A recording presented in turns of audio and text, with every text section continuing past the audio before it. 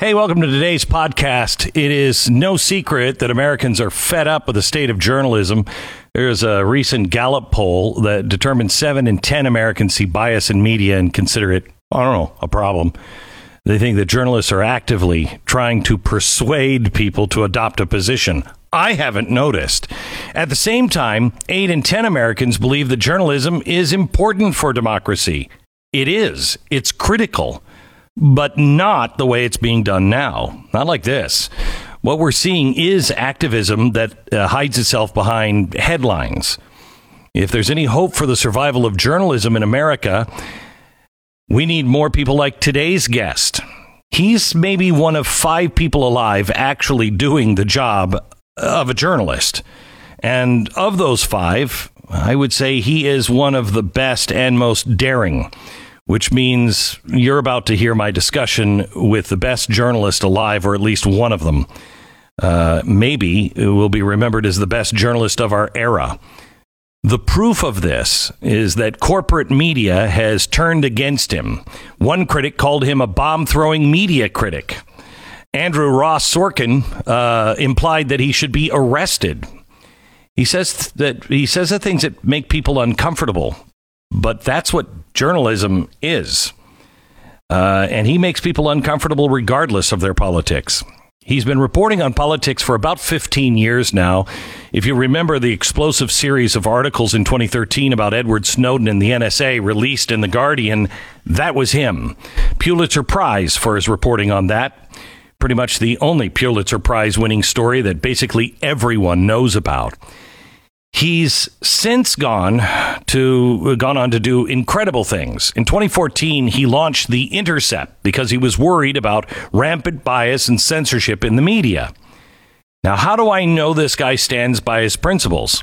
Because last year, he left The Intercept, the news outlet he founded, because he said, it's the same bias and censorship that I set out to upend. I can't be a part of this. In 2011, he moved to Brazil for political reasons, which we'll get into. And 2019, he became embroiled in a political controversy that reached all the way up to the new president of Brazil. He details all of it in his incredible new book titled Securing Democracy: My Fight for Press Freedom and Justice in Brazil. Today's podcast guest, welcome, Glenn Greenwald. Hey, staying healthy is tough enough, especially if you're like me and you're fatty fatso and you have no self-control. We just rounded the corner on the new year, and I, for one, have resolved to lose weight this year. And I've lost maybe 15 pounds, but it doesn't look like it. It doesn't feel like it. And I'll tell you, the only reason why I have a chance of doing it is because of Built Bars. It's not a protein bar. I mean, it is a protein bar, but it's not it should never say protein bar on it. That's like saying, it tastes like chemicals. It doesn't. It's not like eating, the stuffing out of an old couch that has been farted on for a long time. Built Bars are made with real chocolate, and they taste exactly like a candy bar. Their mint and brownie chunk is my favorite, and it's unbelievable. And they're high in protein, low in calories, low in carbs. We're talking 3 to 5 net carbs. So it's incredible if you're doing something like the keto diet. Best of all, the flavors are really amazing. Cookies and cream, raspberry chocolate, mint brownie. The list goes on and on and on. You have to try them for yourself. It's BuiltBar.com. Use the promo code BECK15. Save 15% off your next order. Use the promo code BECK15. For 15% off now at BuiltBar.com.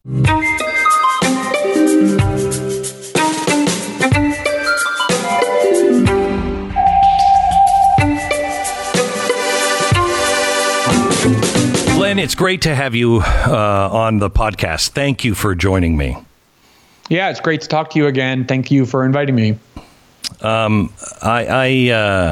will tell you, you are confusing at times, or have been. We live in really confusing times, and you don't really ever know anybody's true intent until their back is up against the wall. And when I saw your own company, the company that you started, The Intercept, and you came out against it and said, look, this is the same. This is the why I started this, to get away from this crap. And you left. I was really impressed when you would call out your own business and the things that you have done, well, for a long time, but mainly recently in Brazil. What you've done is remarkable and very brave. Thanks. With The Intercept, it was difficult. It wasn't fun to do that because that was something that I had created with two of my closest friends in journalism, two journalists for whom I have a lot of respect at the height of the Snowden story when we had a lot of leverage. And the idea was to create a media outlet that would give journalists complete journalistic freedom and editorial independence of the kind that I always wanted and worked to preserve for myself. The idea was to give it to other journalists. And so to have this media company to which I devoted so much of my energy and time, and that was important to me in terms of what I thought we were building and what it was going to stand for in journalism, turn around and kind of betray every single one of those values out of really nothing more than this petty fear that the people in their circles would accuse them of risking a Trump victory by doing their jobs and reporting on Joe Biden, which is kind of what happened to them in 2016 when we reported extensively on Hillary Clinton, and they spent 4 years being told, oh, you helped Trump win. They were petrified that that would happen again, and they were willing to throw everything overboard, including their basic function as journalists, in order to suppress the story. The thing that was the straw that broke the camel's back for me was about a week before telling me that my story didn't meet their lofty editorial standards, they published an article that essentially just did nothing but parrot the claim by a bunch of ex-CIA officials like John Brennan that the Hunter Biden documents were Russian disinformation. 2 lies in one phrase, that it came from Russia and that the documents were forged. They published that, even though we were created to be adversarial to the intelligence community, but my story didn't meet their high-minded journalism. So that was really something I couldn't withstand. I don't know what's happened or if we can ever really recover. Are there enough people in journalism now, or does it have to be a total reset? I really think that what happened was journalism was really dying before Trump. Trump was kind of this sugar high that saved them. And what happened was they started believing their own PR that Trump was essentially the equivalent of Adolf Hitler, the Antichrist. They created this demented fiction and then cast themselves as the star protagonists fighting on the front lines to save everything good in the world, and came to believe that anything was just in pursuit of that battle. And I think they still are seeing themselves that way. They're continuously, they're so disappointed that Trump has disappeared. And, they've lost the trust and faith of the public. I mean, it's at an all-time low. And no, I don't think it's coming back because they don't think they've done anything wrong. There's no self-critique at all. I think what's going to happen is more independent outlets like the one that you're doing, like the place where I'm now writing, and other places are going to continue to grow at their expense. Yeah. I will tell you that, I don't know if you know this, but I was not a fan of Donald Trump before he got into office. And then I just watched him, and I, in a way, begrudgingly said, okay, he's not doing the crazy things that I thought he was going to do, and he's actually doing some things that I never thought any president would do in a good way. Still hate the way he talks and, the tweets and everything else. But you got to be honest. And when the Russian thing happened, I actually thought that was probably true. I thought it was actually probably true. I could see that. I mean, like the collusion part. You thought not just the interference, but also the collusion part was true. Yeah, I thought that was probably true. But I wanted to see the facts. And when the facts didn't appear and everything was Nazi level, Hitler gas chamber level, they lost credibility, and they actually, it was the facts that drove me to say, okay, this is not true, and these guys are out to get him. But it actually pushed me to be a bigger supporter than I think I ever would have been, because they were so clearly out to get this guy. It was like, I had never seen anything like it. Yeah, and I found it to be a threat to democracy, because what actually happened was, whatever you think about Trump and Hillary in the 2016 election and whoever you wanted to win, there's no question that Trump won fair and square. Right. He got more electoral college votes and under the Constitution became the legitimate president. And the reality is that many power centers in the United States simply never accepted that outcome because it wasn't the one they wanted, and they felt threatened by it. And so they devoted themselves to doing everything they could, first to preventing him from winning and then subverting his presidency once he won, in ways that are really quite menacing to democracy. The whole Russiagate script came from the CIA, which, is not supposed to have any involvement in our domestic politics. Right. And yet, because he was questioning things like the ongoing value of NATO, which was originally created to be a bulwark against a country that no longer exists, or the regime change operation in Syria, which was their highest priority, running against the Iraq War, talking about, the Pentagon getting weapon systems that we don't need in order to enrich lobbyists and Raytheon board of directors, all these things that were very threatening to real entrenched power centers in Washington, using this partnership that they've always had throughout the Cold War with the major media outlets. They just set out to destroy his presidency in a way that I found infinitely more menacing than whatever one might think about Donald Trump and the things that he was doing. Oh my gosh. I mean, the way they used the FISA courts, and I mean, if you can set out and do this to the president of the United States, the regular Joe doesn't have a chance. Not a chance. Glenn, I think when I was on your show, the first time you and I spoke, when we met, I was in Texas. I think we spent most of the time talking about the Snowden reporting I did about the NSA. And obviously, that has been a cause of mine for a long time, is the danger posed by this enormous spying system. And when Edward Snowden decided to come forward after spending his life inside of these agencies because he originally believed in them, he volunteered for the Iraq War, he worked for the CIA, he worked for the NSA, his father was in the Coast Guard. He was not a left-wing radical by any means. He donated money to Ron Paul. When he came forward, it was because he said, they're now turning this on the American people. This is no longer a weapon system being used against foreign adversaries. And, I do think that the scandal of the FBI getting caught lying to the FISA court in order to spy on a U.S. citizen, Carter Page, who even Robert Mueller concluded there was no evidence to suggest he was ever a Russian agent, let alone engaging in nefarious conduct on behalf of the Kremlin. It was a major, major scandal. I mean, an FBI lawyer went to jail for lying or was convicted of perjury.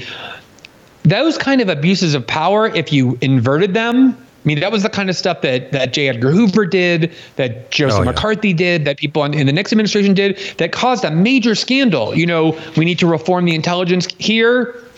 I don't even think nobody even remembers that. And that's what really frightens me, Glenn, is that a lot of the people that were involved in some of these scandals are now back in the administration. It doesn't seem like there's ever going to be a report that is released, or nobody's going to be held accountable. And you've got 4 years of doing nothing except making that deep state, if you will, even stronger. I mean, if people don't pay for their crimes, it teaches the next group of people that want to do crime, we can get away with it as long as we're on the right side of, the press or whoever. Yeah, it's so funny. I wrote an article in January of 2017, either days before or days after Trump's inauguration, the headline of which was "The Deep State Goes to War with the Elected President."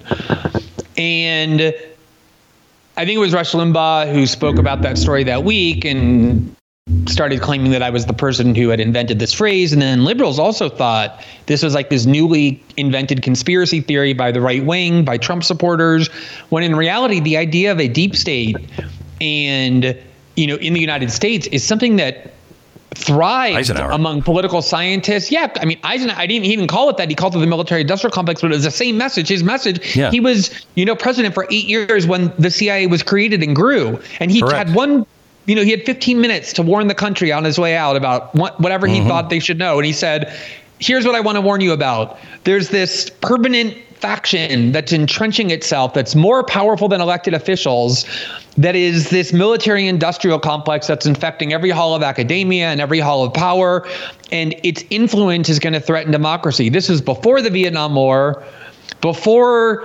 9/11, before the gigantic growth from both of those and throughout the decades. It's, if you don't recognize the existence of the deep state, and if you're not concerned about it, you know nothing about American politics and how power in the U.S. government functions. I have to tell you, I thought the phrase, I was really uncomfortable at the beginning of deep state. It implies like a star chamber and everything else, where all you have to do is really go back and read Eisenhower.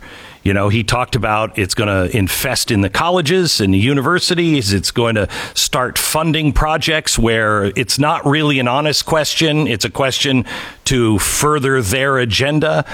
It will infiltrate everything and destroy everything.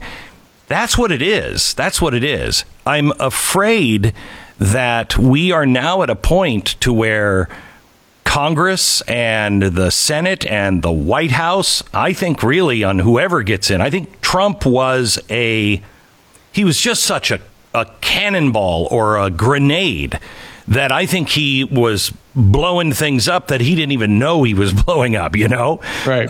And so he was frightening to everybody. But I wonder now if with the way that the corporations are getting involved. And Glenn, I'm not a guy, I always used to think we'd watch, what was it, that movie with Harrison, Blade Runner. And, they'd say, oh, I work for the corporation. I'm like, stop it. I've always been a free market guy. A capitalist. The corporation. Yeah. The free market is not free. These guys have embedded themselves with Congress, with the both political parties, with the media. We are headed for an oligarchy, and I don't see a way out. Well, this is, this to me is you're absolutely right, and it's menacing and alarming, but I also see an opportunity here, and this has been part of one of the primary, projects that I feel like I've been devoting myself to, which is what you just said finds support on both the left and the right, which is very interesting, right? Because if the traditional division on economic debates between the right and the left has always been people on the right, like yourself, like you just said, I support free market economics. I'm a capitalist. Corporations are not evil. They're just entities doing business, buying and selling, making profit. That's the engine of American life. And people on the left, and the government should stay out. People on the left wanted government intervention in the marketplace. We want government intervention to redistribute wealth on behalf of the poorest, on behalf of the most marginalized, because this inequality is too extreme. Of the debate. Neither model. We don't have free market economics. The government intervenes constantly. We missed some. You glitched on us for a second. Can you go back to saying that? Yeah, go ahead. So I was saying, those are the contours of traditional left-right economic debate. And what we have now is neither of those, right? We don't have free market economics. The government intervenes constantly in the economy. That's why corporations pay lobbyists, people who get out of Congress, and they enrich them to use their influence on their behalf. The government intervenes constantly, but they're not intervening on behalf of the poor. They're intervening on behalf of these gigantic corporations that have no allegiance to the United States. It's crony capitalism. It's not free market capitalism, nor is it socialism. It's this kind of, it's what you said, it's oligarchy. And now that corporations are becoming even more overt and open about their willingness to become involved in what was always partisan disputes that they steadfastly avoided, is really alarming, right? They used to always intervene in government and lawmaking processes for their own benefit. They would, have their lobbyists negotiate for a tax break that benefited their company, things in their self-interest. They're way beyond that now, right? They're now wanting to be the arbiters of how many protections we can have against voting fraud and when it spills into voter suppression, or what proper policing policy should be, things for which they have no competence, but their immense concentrated power enables them to throw their weight around in a way that democracy could easily be subverted. Hey, how are you listening to this podcast right now? Are you listening to it on earbuds? may I suggest the most comfortable pair, the pair that'll cost you about half the price, and you know they're good because your children will try to steal them, is Raycon earbuds. They are really great. So if you're listening to your favorite podcast, bringing, an audiobook out and powering through it while you're working out, or you just like listening to music, Raycons in your ears make all the difference. No dangling wires, no stupid little white stems that hang out.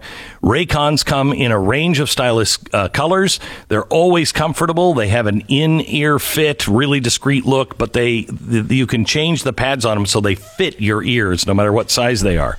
Raycons, built to perform anywhere, anytime, water-resistant, sweat-resistant, and the Bluetooth pairs quickly and seamlessly, and with enough battery life for 6 hours of playtime.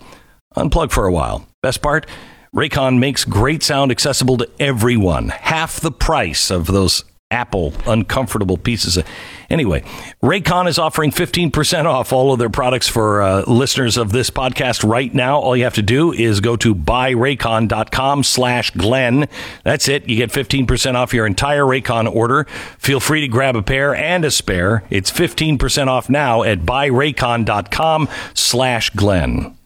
It's a new government, really. I mean, they're setting up. It's the most brilliant, in my opinion. If I could detach, if I was just watching this, if this was just a thriller, and I could detach my emotions from it, I would say this is brilliant. It's a brilliant end run around the people, the Constitution, all of it. And it's got people on the right saying, well, they're a private corporation, so they, can do what they... No, I didn't elect the head of the soda pop company to tell me what our policy should be.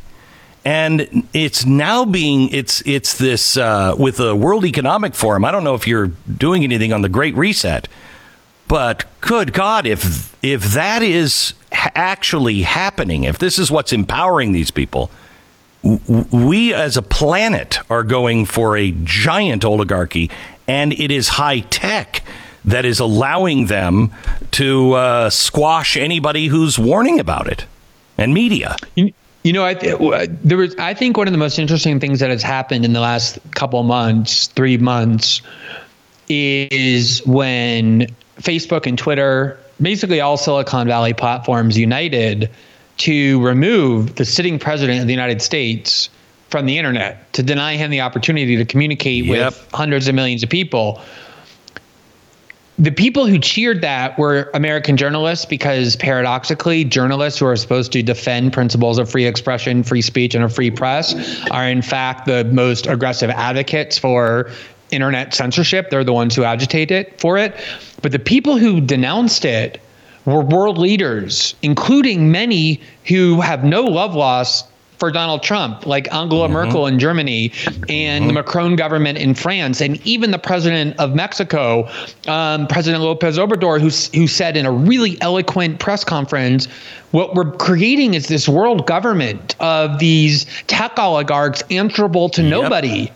And that's that's what Angela Merkel was saying, too, was she was saying, look, here in Germany, we do believe in regulations on speech, but if you're going to have them, it has to be the democratic process that decides them, the lawmakers who are elected by the people. This is not that. This is unelected overlords, oligarchs deciding who can and cannot be heard. Even the most powerful elected leader in the and even they were alarmed by it. The only people who went were American journalists.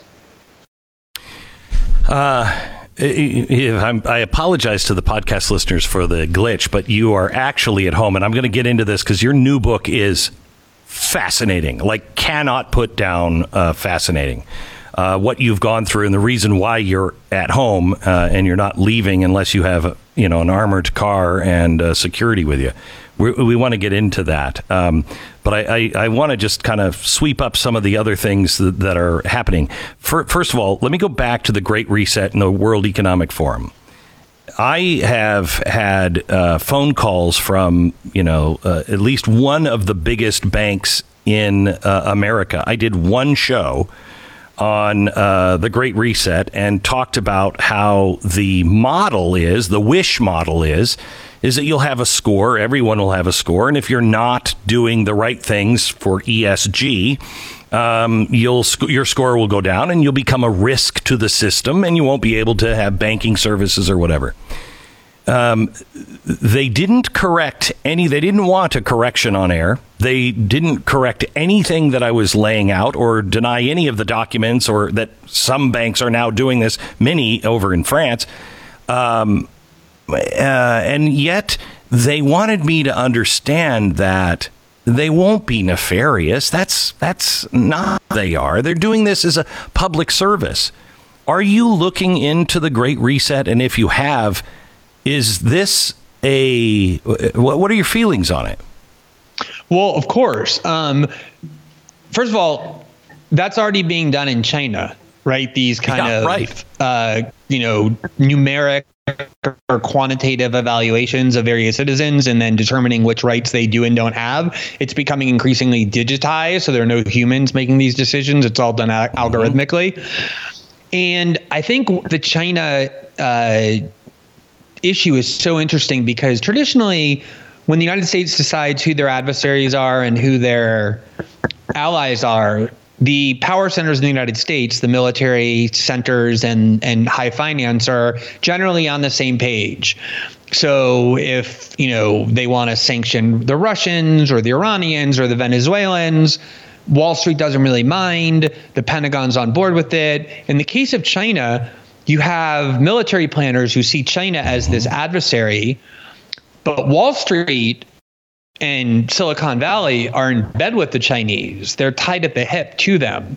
And one of the things that's happening is that the Chinese model is competing with the American model for what is going to be hegemonic in the world. And it seems like that the Chinese model is prevailing, and they have really powerful partners in the United States. You see these, NBA stars and coaches and officials who get applauded because they're so brave because they recite liberal pieties about Black Lives Matter, and everyone says, "Oh, they're so brave." Wondering they're all going to ask them about Uyghur camps or Hong Kong, and they suddenly clam up, and that shows you who their masters are, who's actually controlling. And I think that is one of the real dangers. Is not that China and the U.S. are going to have this kind of that they're in. Hang on, we got to stop for a second. If you could, hang on, we got to stop for a second because internationalized and globalized in a way that will start to affect how we live as well. Hang on, we lost you on the last 2 minutes there, horribly. I think it's when you move. So try to do this. Okay, more I will try. I will try and be. Okay, well, I will try and be like a Edgar monk. Bergen. Just don't move your lips. Yeah. Okay. So you were saying about that the Chinese, for years we've been reading politicians and mainly Wall Street say China is the new model. I don't want China I don't want to live like Chinese do. I don't want that model. Yeah, when Michael Bloomberg was running for president, there were a lot of quotes that emerged where prior to his running, they were asking him about the Chinese government. You can find him heaping praise on them, refusing to call them dictatorship, refusing to call them repressive. Right. It depends so much on the Chinese. And this is one of the, nauseating ironies of these companies like Nike and banks and finance companies putting Black Lives Matter images on their Instagram page and the like, is that they rely on China increasingly or they move their factories to, right? They move factories out of the United States. They move them to China where there's slave labor, where there's sweatshop conditions, where there's child labor.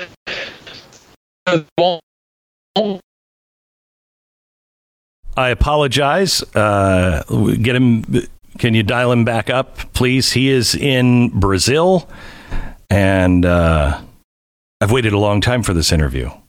The person whom you're trying to reach is currently unavailable. Please leave a message after the beep. Hey, Glenn. It's Glenn. So that's what happened yesterday.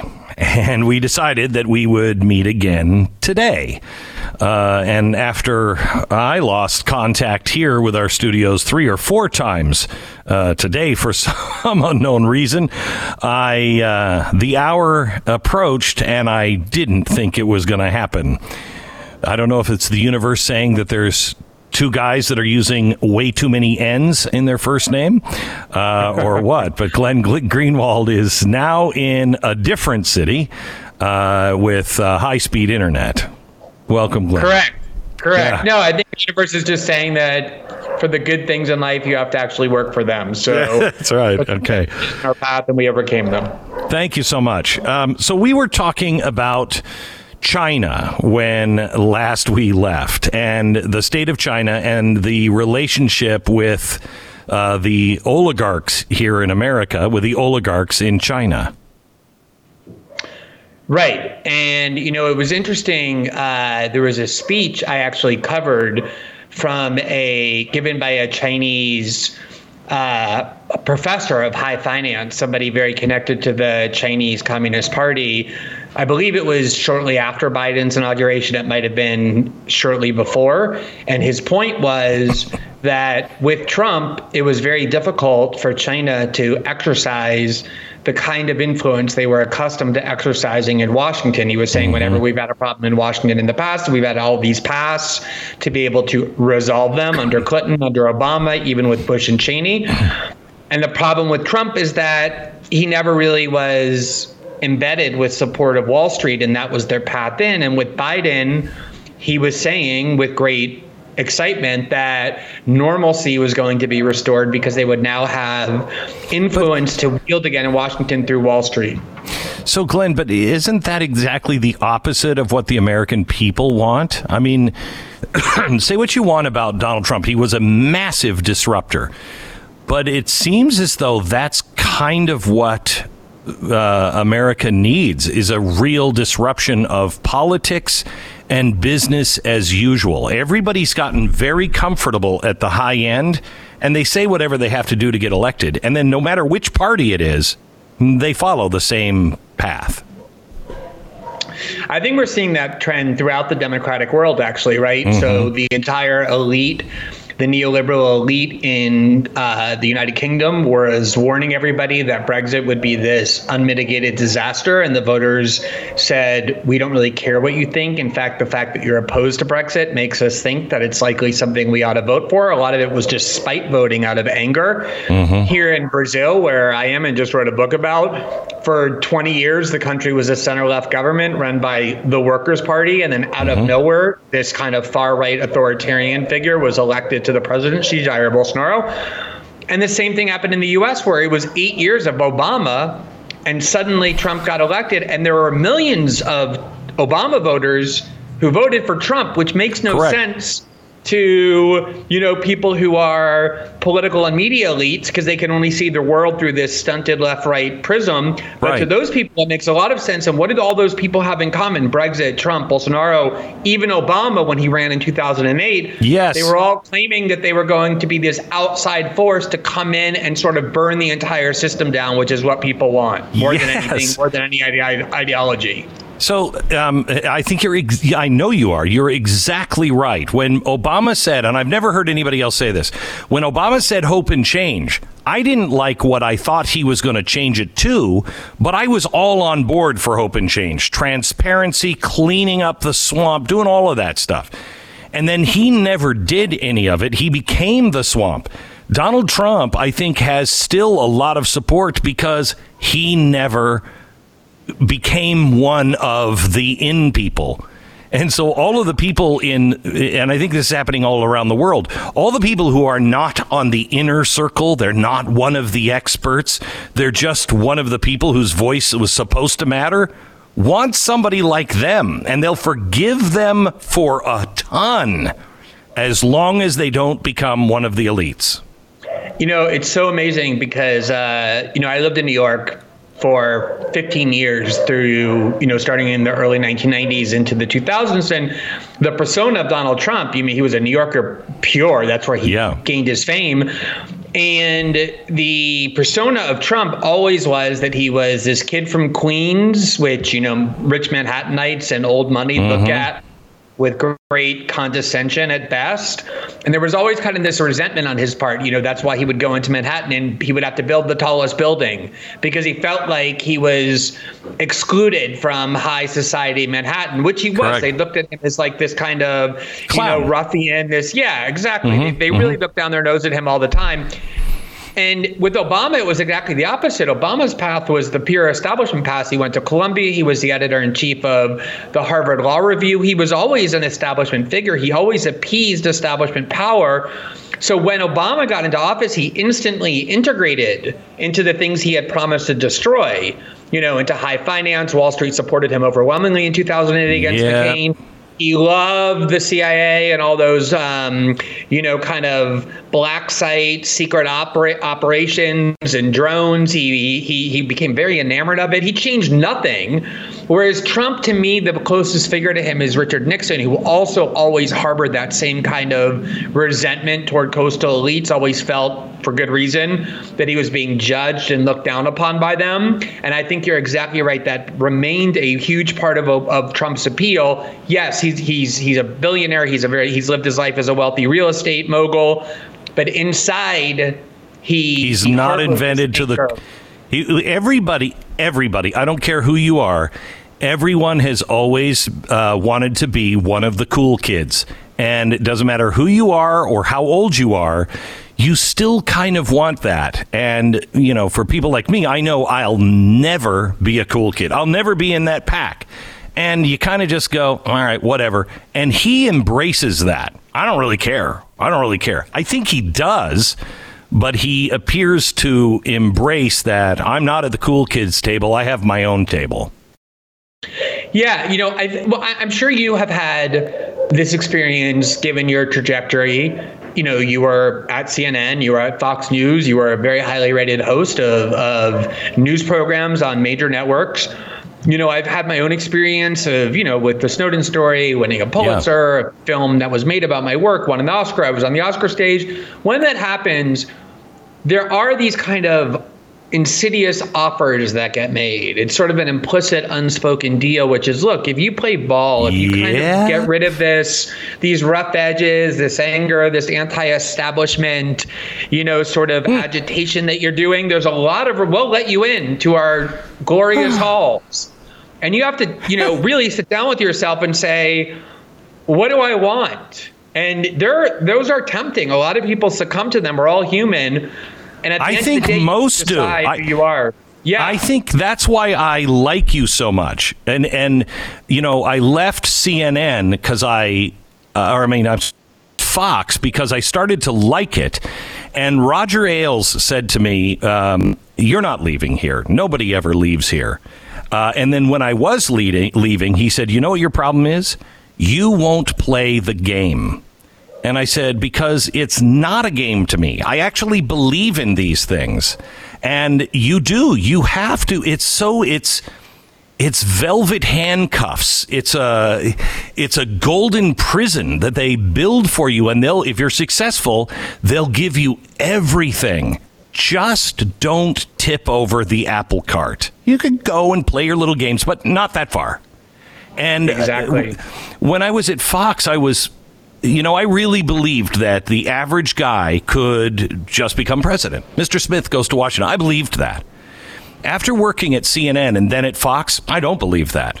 I believe you have to sell your soul to the elite gatekeepers. And the advantage Trump had, and I can't think of anybody else except maybe somebody in Hollywood, maybe, I don't know.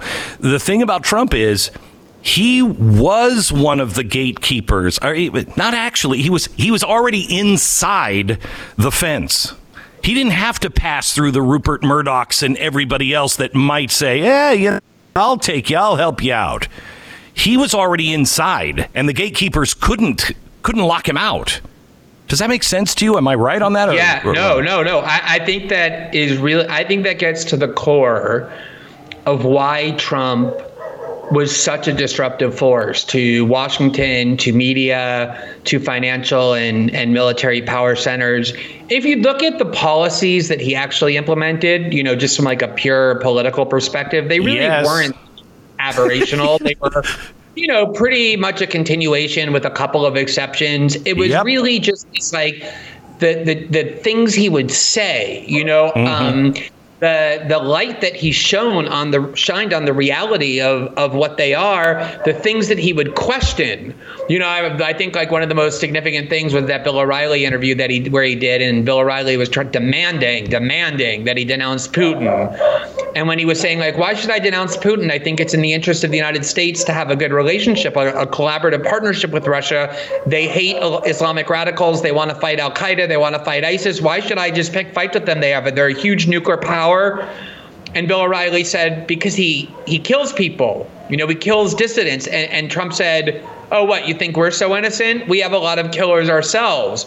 Now, everyone knows that's true, right? Anyone even remotely familiar with the history of the United States knows that that's the truth. But that's a truth that you can't have the president of the United States speaking, because it kind of it subverts the mythology and the iconography that his job is to uphold. And he did that over and over and over. It was much more stylistic and comportmental than substantive.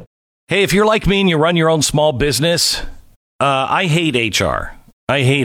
But if you don't have HR, you're going to get killed. Wrongful termination suits, minimum wage requirements, labor regulations. Oh, it's going to get more fun. An HR manager, that is not cheap, especially one that's really good. The average is $70,000 a year. I want to introduce you to Bambee, spelled B-A-M, BAM, B-E-E-B, Bambee. It was created specifically for a small business like yours or mine. You can get a dedicated HR manager, craft HR policy, maintain your compliance, all for $99 a month. With Bambee, you can change HR from your biggest liability to your biggest strength. Your dedicated HR manager is available by phone, email, or real-time chat. From onboarding to terminations, they customize your policies to fit with your business, and they help you manage your employees day to day, all for $99 a month. Month to month, no hidden fees, cancel anytime. You didn't start your business because you're like, I really want to work in HR compliance. I want to do that every day of my life. Oh my gosh. Let Bambee help. They'll get you out of that nightmare. Get your free HR audit today. Go to Bambee.com/Glenn right now. Schedule your free HR audit. That's Bambee.com/Glenn. Do it now. Was the disease, the anti-Trump disease, it became a sickness. It really did with many members of the media. They just went blind with their rage. Was it that they felt responsible, or was it also that Trump was saying the things? I mean, for instance, Trump is in bed with Russia. He said things like that about Putin, and he did things that I'm like, why would you say that about Putin? Why would you stand there with Putin on, et cetera, et cetera? But his administration was actually tougher on Putin than anybody in a long time. So it wasn't that he was doing anything, but in many cases just saying things. So was the I hate Trump, he's got to get out at all costs. Is that caused because the press felt that they had played a role in his getting power, or was it also that the big corporations that want things to keep going on, Wall Street that wants things going on, Washington that wants this game on both sides of the aisle? Were they also part of whipping up the press and saying, you don't even know how bad he is? Let's just take that example, first of all, of that narrative that really was the dominant narrative for the 4 years of his presidency, and even the primary theme of the Clinton campaign before he won, which is that he has nefarious dealings with Russia. And, it's so funny, these people constantly malign others for being conspiracy theorists. I think that was probably the principal attack on you, for example. What was a more demented and deranged conspiracy theory than the idea that Vladimir Putin had taken over the United States and the Kremlin had infiltrated American political institutions because they controlled the president through that sexual should be and an act of blackmail? war. Yeah, that's an act of war. Yeah, if you really believe that, right, that you do everything. First of all, you get rid of the compromised agent, right? You don't let them commander. You do everything possible to get rid of them, and then also, you go to war. I mean, if a country is really taken over but that's what they were saying, and the reality of it was exactly the opposite. Choose two examples. In 2014, 2015, when the Russians were becoming threatening to the Ukrainians, and then when they annexed Crimea, there was bipartisan pressure on Obama to send lethal arms to Ukraine. And he wouldn't and didn't. And his argument was, I don't want to risk a confrontation with Putin over a country, Ukraine, that is a vital interest to them because of the history that Ukraine has for Russia and the danger that it's posed, and also it's right in their neighborhood and it's not in ours. So Obama's argument was, I'm not going to risk confrontation with Putin over Ukraine or over Syria. That's in their vital interest, but not ours. Trump gets in, and within a year, his administration is arming the Ukrainians with lethal weapons, way more confrontational and provocative to Putin than Obama was willing to be. The same thing with this natural gas pipeline that the Russians have built to Germany. Trump was obsessed with pressuring, coercing, bullying the Germans out of buying Russian natural gas. He was Reagan on that issue. Yeah. And Glenn, what is more threatening to Russian core interests than trying to prevent this crucial pipeline? I'll go a step further. What is more crucial to Putin's personal safety than the gas industry and the oil industry in Russia? I mean, he lets that go. He's a marked man. Exactly, which Trump was directly threatening. Right. Trump was attempting to subvert personally. The thing with lethal arms to Ukraine, I don't know if Trump cared or not. That might have just been something that happened despite him or without his, but that too, right? If you're Putin, you care a lot about Ukraine. If you look at Russian history and like the relationship of Russia to Ukraine, the way that the Germans used it to destroy Russia practically in 2 world wars, sending lethal arms into the Ukraine, which the Trump so the idea. The very notion that Putin was controlling Trump through blackmail, given the reality of what Trump was doing to Russia, it's so deranged. And yet all of them in the media, with very few exceptions, latched on to this conspiracy theory as their principal narrative of what was happening in the United States they impeached him twice.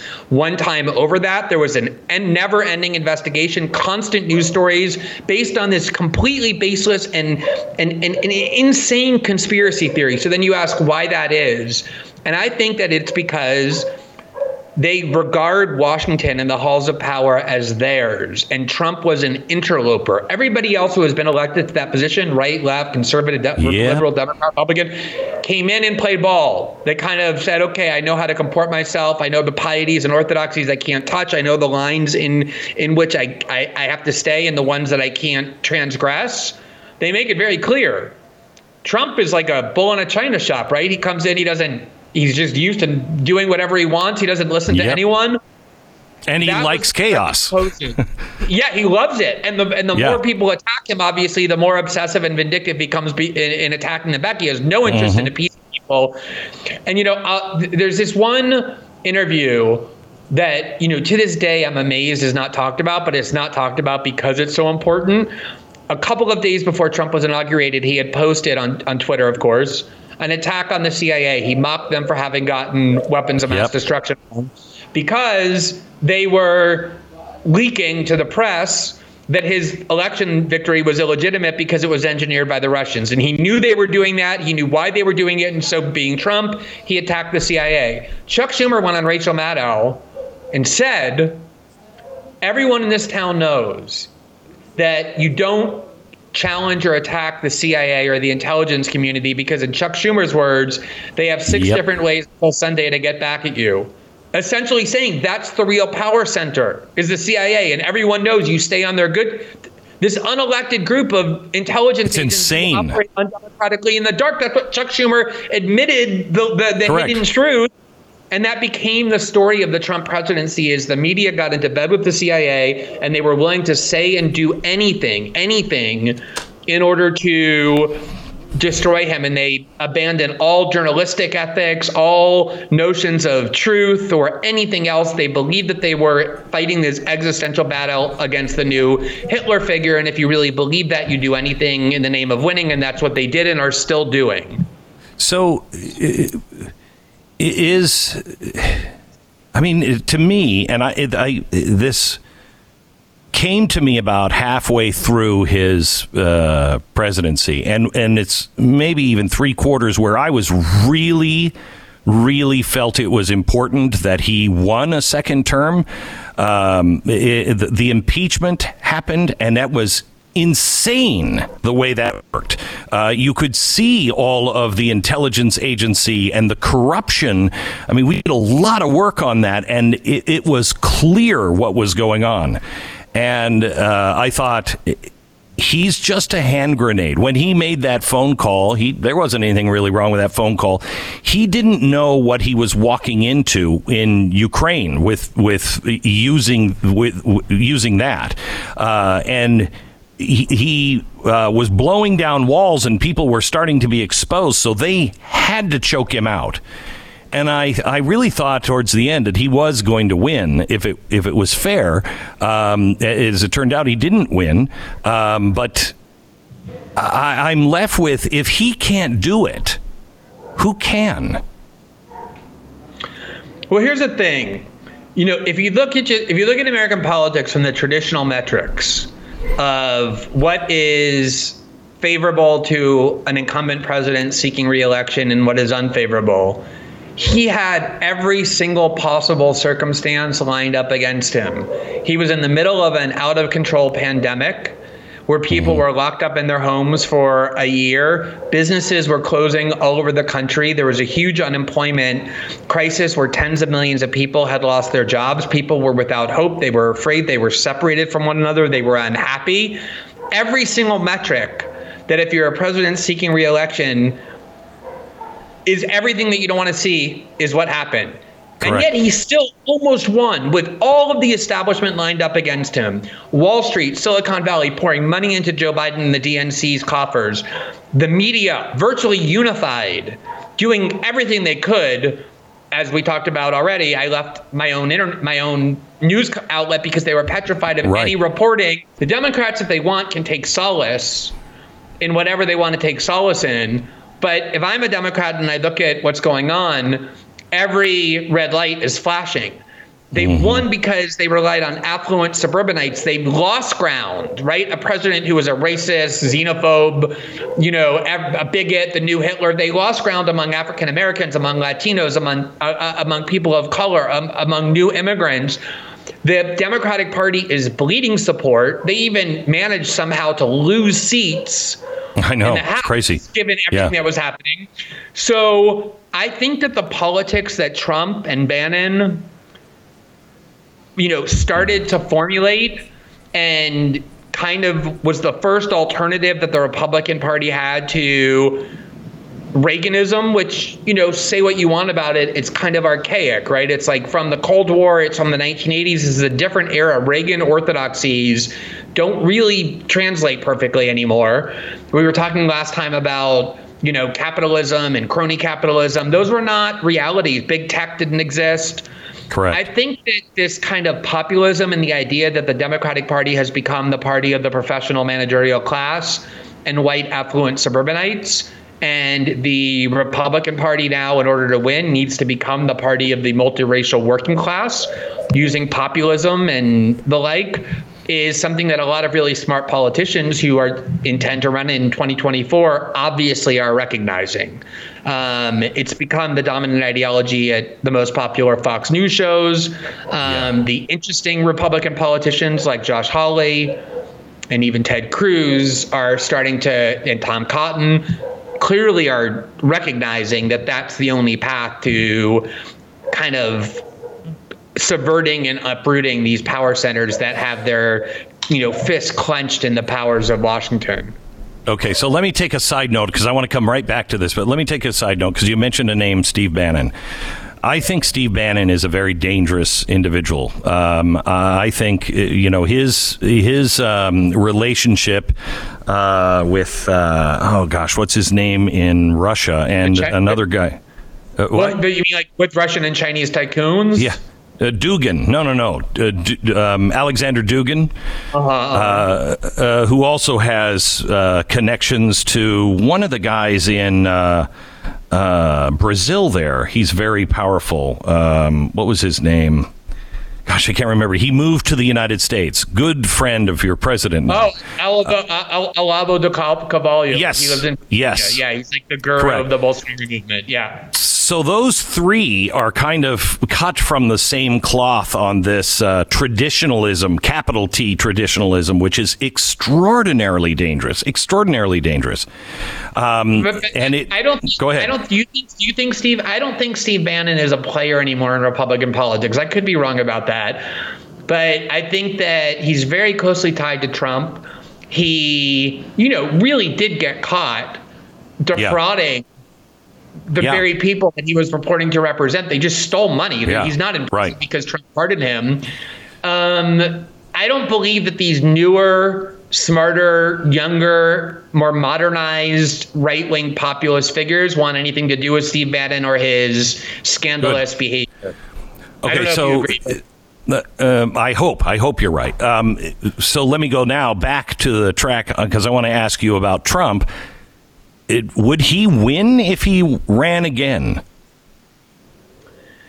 It's so interesting, because if you pay attention to media discourse, right, even asking the question seems preposterous. This is the worst president in American history. He was impeached twice. He is so despicable that he can't even be on the internet. He's not allowed on Facebook or Twitter or any Silicon Valley. That's so you're constantly connected to this discourse about him that immediately makes you think that the idea that he could win and be back in the White House is unthinkable. And yet they're not the people who vote. And those people who create that narrative have no connection to the people who vote. The people who vote see the world in a much different way and hate those people who are in charge of elite discourse. And again, Trump got counted out in 2016 and he won. He got counted out in 2020. And as we just discussed, with everything against him stacked up and piled high, he almost won. After 4 years of the same ideology, the neoliberal ideology of Joe Biden, this globalist, free trade ideology that Barack Obama embraced and that gave rise to Trump in the first place, with him out of office and being able to blame every ill of the status quo on Biden instead of having to accept it himself, I think it's very possible that he could win again.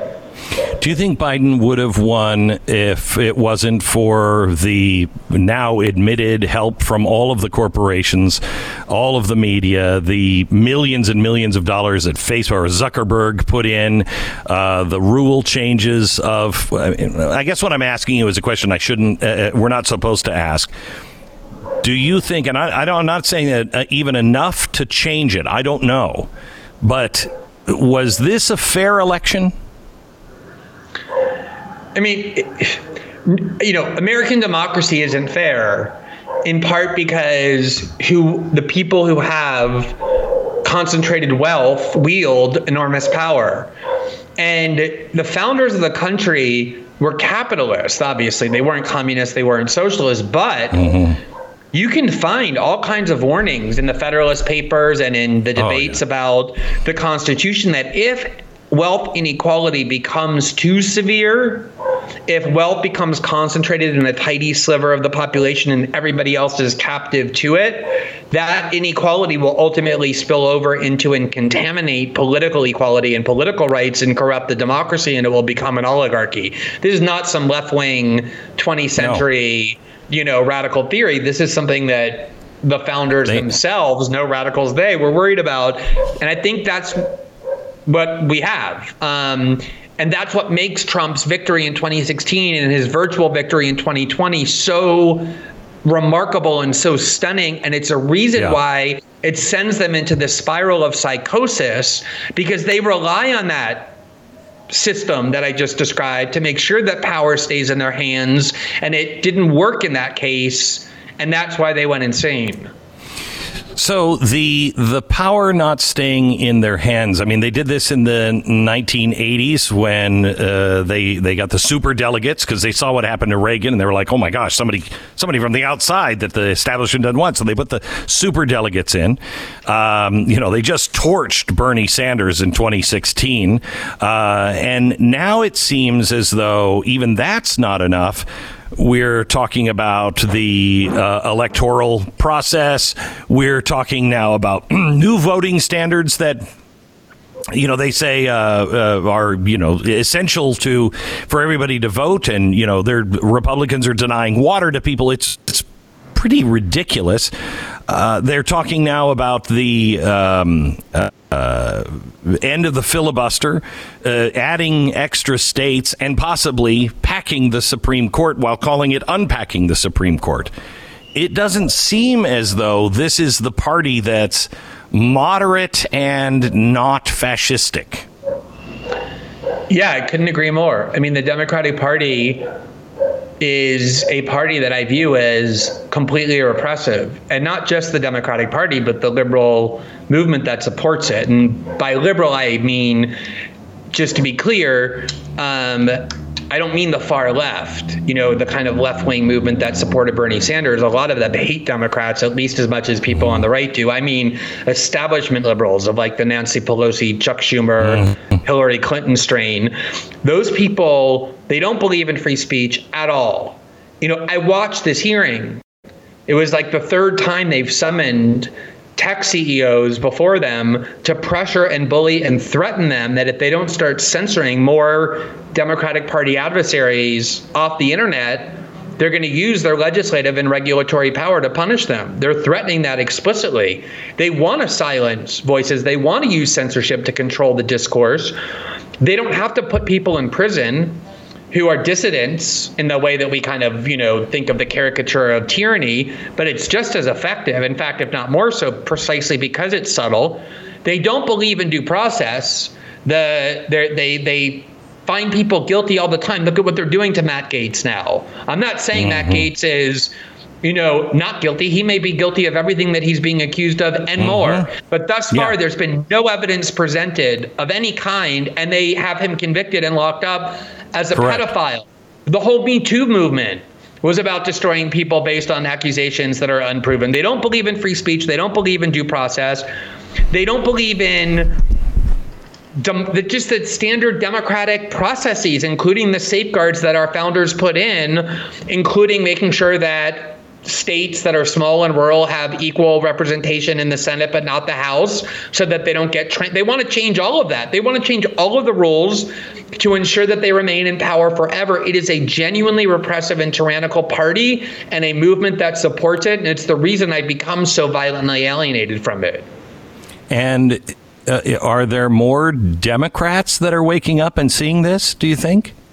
Because I watch the news. I follow things and I'm like, I can't believe the Republicans fall for so much stuff themselves. But this is in, Trump's size lettering at the top of his buildings.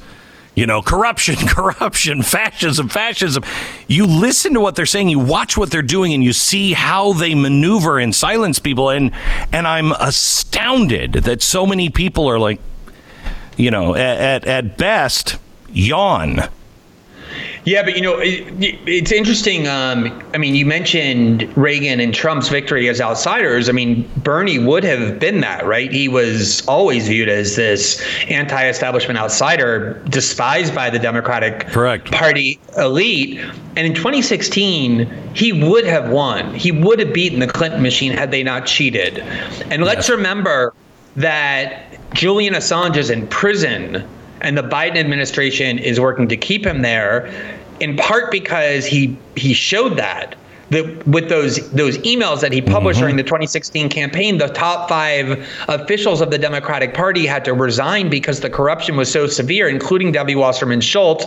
Donna Brazile got caught cheating by handing a CNN debate question to the Clinton camp, but not to the Sanders camp.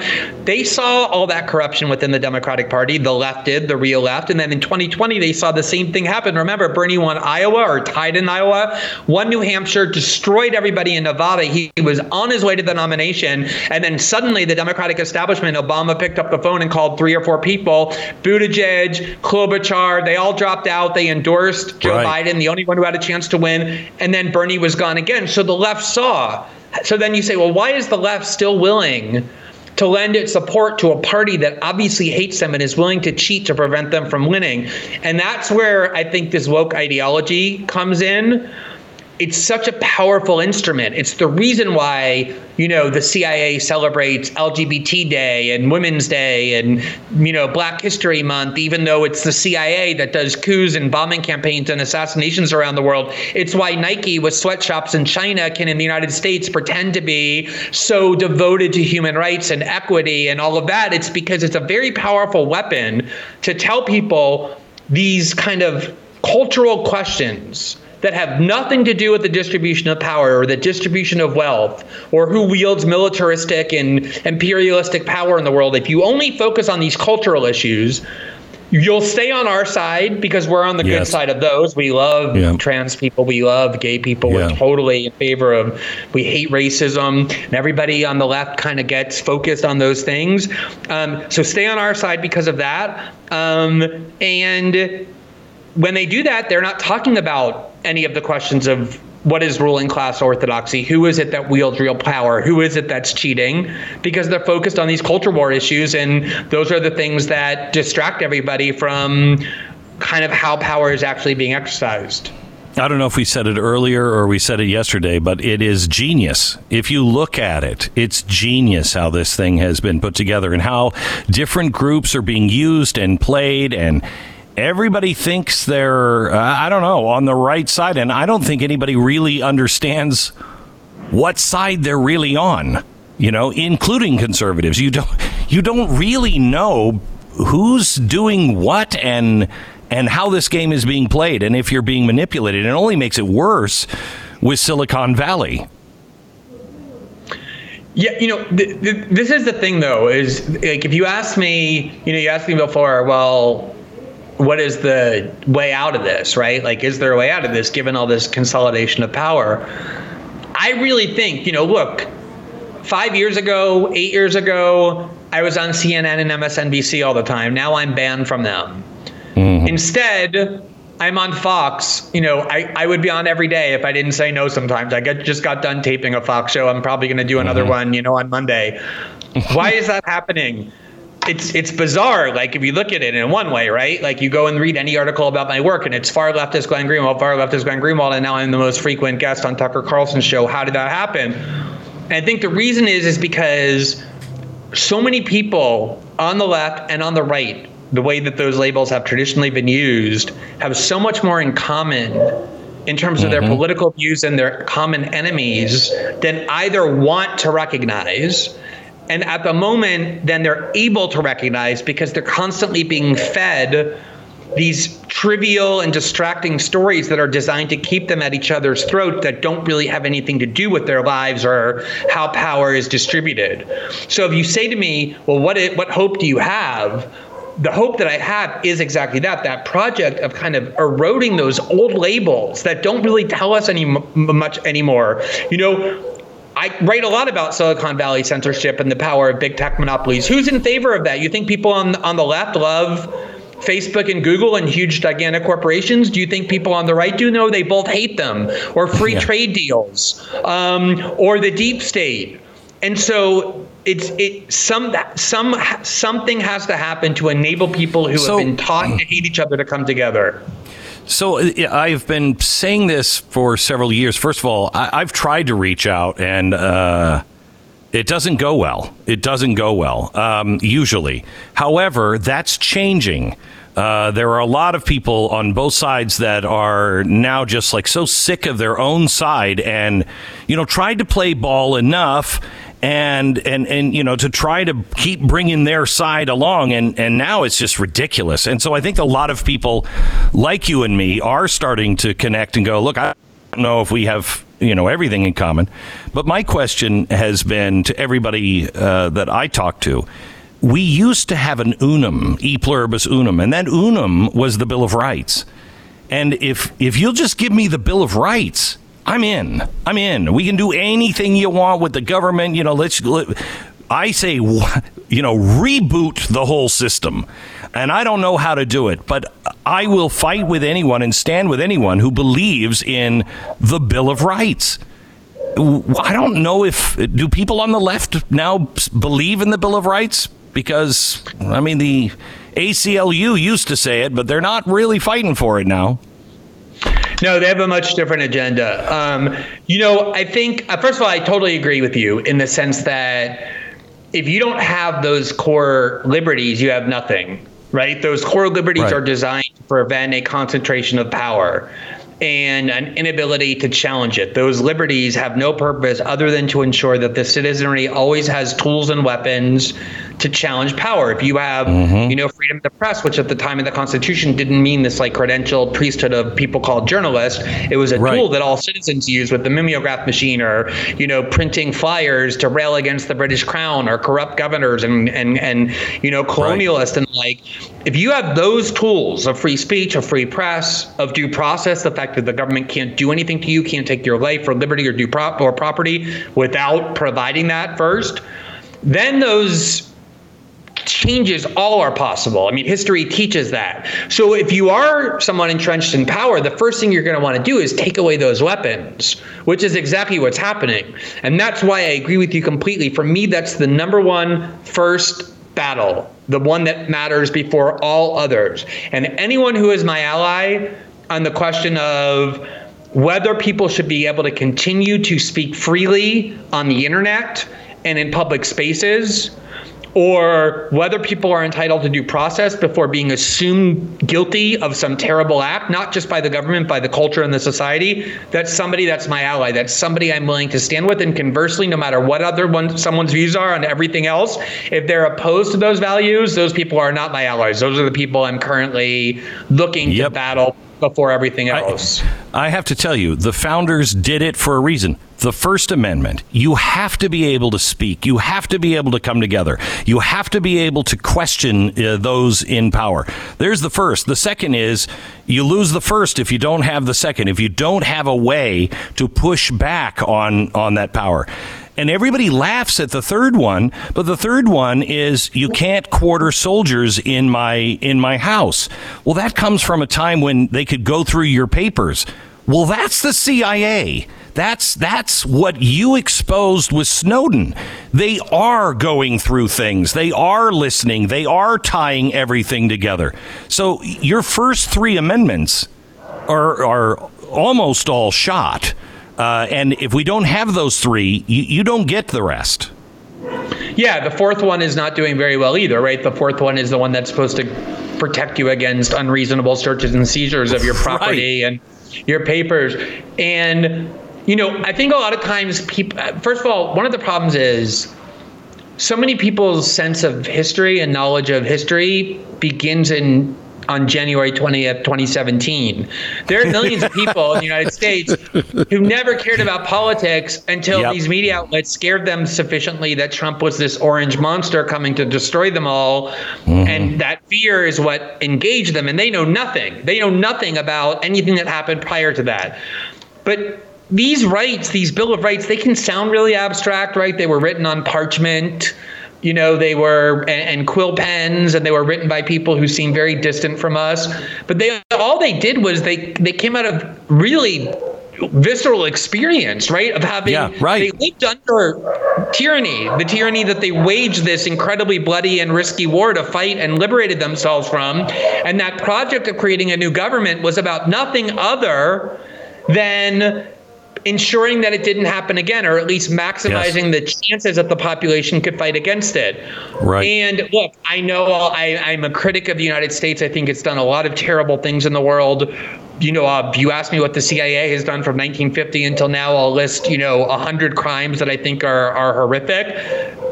And many of those I would agree with. I mean, America has done, Winston Churchill, if you just read about him in Europe, he was great. If you read about him from the Indian perspective, he was a monster.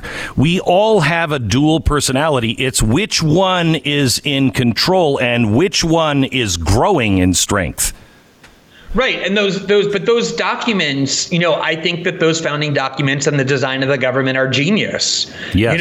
I don't think there's been a better design for how government functions than the one that's and yes, we've never been a perfect union, right? And they knew that those were aspirational documents. The whole point was to form a more perfect union, to constantly evolve and change, to fulfill those values. But those founding values are ones I believe in fervently. They're my animating principles. Because I don't trust human beings to exercise power without the checks that only they can provide. And that, to me, is the greatest danger right now, is that they are being eroded, not just in practice, but the awareness that people have of their importance. But you are in Brazil right now. You've just exposed the Watergate of Brazil. A huge, huge story, been extraordinarily dangerous for you. You don't go anywhere without an armored car and without security. You're generally at your wherever. And if America falls, I mean, I don't know if she's the defender of this anymore, but where do you go? If America falls, the bad guys are really empowered, and where do you go for freedom? Where? I mean, I think the problem has become that when you had nation states, right, 170 or 180 nation states, there were different forms of government that each of them had, and there was some mobility. You could move back and forth between them. What we have now instead is an erosion of the idea of any kind of national identity. There's an erosion of borders. There's an erosion of nationalistic institutions in favor of globalistic ones. And as we were talking about yesterday, when it comes to China and the U.S. and the hegemonic competition between them, I think the primary question then becomes which model will prevail. Mm-hmm. I'm not even sure what the American model is anymore in that competition. I'm not sure what it even means. I'm not even sure that there's such a big difference between the American model and the Chinese model as elites want them to be. Agreed. But I think that's the greatest danger, is the reason why people have become so opposed to globalism is because the more distant authorities are, the less control you exercise over them. Yep. So can we I've got about 15 minutes. I don't know how much time you have, but let's spend a few minutes and just talk about Brazil and your book. It is a thriller, but to explain it in just a few minutes, not reading the book, it's full of names that Americans have never heard of, et cetera, et cetera. So can you take us, because it's really remarkable. It really kind of starts with a phone call from somebody on the far left in government, right? Yeah, in that sense, it was similar to the Snowden story, right? The way a guy started the Snowden story was I was sitting in front of my computer minding my own business, and in late 2012, I got an email from an anonymous person saying that he had a ton of documents that were revealing, and it turned out to be Edward Snowden. And over the course of 6 months, we established a relationship, and I flew to Hong Kong, met him, got the documents, and did that reporting. This is very similar. I got a call from a woman who's a very famous left-wing politician in Brazil. She was actually the vice presidential candidate who lost to Bolsonaro in 2018, a longtime member of Congress. And she said, hey, I'm calling because with urgency, my phone has just been hacked. And the hacker proved to me that he had hacked my phones by showing me very sensitive conversations I had with my closest friends, members of the Senate, members of Congress, and I was petrified. I thought, okay, I'm the target of a blackmail campaign. But he quickly told me, no, you're not my target. I hacked your phone to prove to you I have the capability to hack the Telegram accounts which is like a encrypted app like Signal or WhatsApp and others, Skype, that all Brazilian authorities use. And he said, I can hack the accounts of anyone I want using Telegram. And I've spent the last 3 months downloading the conversations and documents and drafts and videos and audios and photos of the most powerful politicians in Brazil. And this archive shows enormous amounts of corruption. And the primary target of that archive was this former judge named Sergio Moro, who had presided over this gigantic anti-corruption probe that sent billionaires and former presidents to prison. And by that point, he had become Bolsonaro's justice minister. Bolsonaro had just been elected 4 months earlier, was riding high on this incredible success, not just for him, but for his right-wing movement that got swept into power. And Justice Moro, who is now Minister Moro, go ahead. Partly because of that corruption, right? I mean... Oh, yeah. I mean... mean, it was just... Everybody wanted hope and change. Precisely. And Bolsonaro, despite being a member of Congress for 30 years from the epicenter of corruption in Rio de Janeiro, no angel he, was a very talented demagogue and successfully branded himself as the kind of outsider that he modeled himself after Trump, actually. He loved the fact that the elite media circles and elite political circles hated him. The more they attacked him, the stronger he became. But the real, this is what I think is so relevant for the United States. I wrote the book for an international audience, not for a Brazilian one, because of how many lessons it has for why Bolsonaro won. Right. But also, what happened was in 2017, former President Lula, who was one of the giants of the latter half of the 20th century, governed Brazil for 8 years, left with an 87% approval rating. Brazil's economy boomed under his governance, was getting ready to run for president again. All polls showed him way ahead of every competitor, including Bolsonaro. And this judge, right as that was happening, convicted him on extremely dubious corruption charges. That removed him from the race. That enabled Bolsonaro to waltz to victory. He may have won anyway, but that was clearly his biggest adversary. And the first thing Bolsonaro did upon winning was turned around and rewarded that judge by giving him the most powerful ministry in the country, the Ministry of Justice and Public Security, where they controlled surveillance, law enforcement, financial investigation, the federal police. And the archive showed that judge, the whole time when he was presiding over this probe, including when he was finding Lula guilty, was in fact deeply corrupt. He was cheating. He was breaking every rule. He was plotting with the prosecutors that he was supposed to be judging.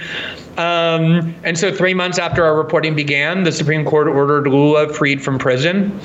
Just this last month, the Supreme Court reversed Lula's convictions, all of them, on the grounds that our reporting showed the judge was corrupt, and restored his political rights, which means now Lula is almost certain to run against Bolsonaro in 2022. So Brazil will have the competition, the contest that it was supposed to have in 2018, but didn't. Bolsonaro versus Lula, a huge contrast in politics and ideology. And, they attacked me in every conceivable way, culminating with an attempt to criminally charge me in early 2020 with 130 felony counts, and the Brazilian Supreme Court intervened, said that attempt was a violation of my press freedom rights. But yeah, death threats and threats of prosecution from Bolsonaro. You had people in media say that you should be investigated, you should be in jail, you should be investigated, even your children should be taken away from you. Yeah, there was a very famous journalist who went on live television, and out of nowhere, my husband's a member of Congress with the left-wing party. So he works in Brasilia, like members of Congress do work in the United States. They work in Washington. We live together in Rio. He said, one of them is in Brasilia, working in Congress. The other one is publishing these stolen documents. What I want to know is who's taking care of their 2 children. I think a judge needs to investigate.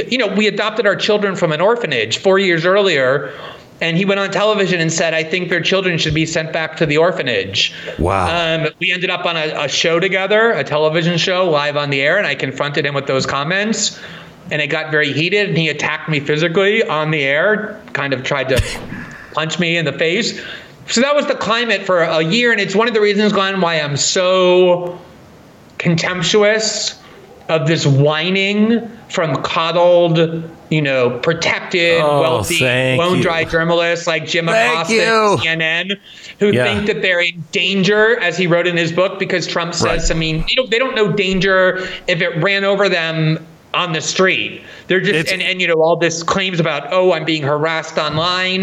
Journalists are supposed to go to war zones. We're supposed to put our lives on the line and confront tyranny. And they're whining about, little adolescent insults and mean tweets as though they're these traumatized victims. It sickens me for that reason. And I've been getting that for about 20 years now. I'm not whining about it. It comes with the gig, man. That's what it comes with. And and if I hear one more of them call the other one brave, for what? Standing with the corporations and everyone in power? Wow, that's brave. Exactly. They've created this fiction. It's like a novel, and they've cast themselves as the heroic protagonist, and that is the world they all inhabit. I thank you so much, Glenn, for everything that you're doing, and we may differ on things, but it's nice to know that we have the fundamental rights in common, and if we can find more people and have open conversations, man, I'm so blown away this week by, again, Facebook and others doing exactly what they did with Hunter Biden's laptop with his BLM thing. It's not about her safety. It's not about how much money she has, or even the hypocrisy of saying she's a Marxist. It's about, where did that kind of money come from? And if you can't, and where did it go? And where did it go? Right. And if you can't ask that question, you can't police anything. There is no way to make sure that there's justice. None. That's why I think these issues are predominant. It's why I think that the monopoly power that Facebook and Google and Twitter and Apple and Amazon have harnessed to control and police and increasingly censor our discourse is the greatest threat that faces us.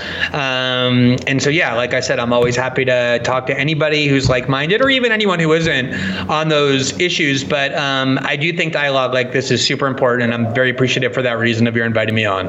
Thank you very much, Glenn. All right, Glenn, thanks. You bet.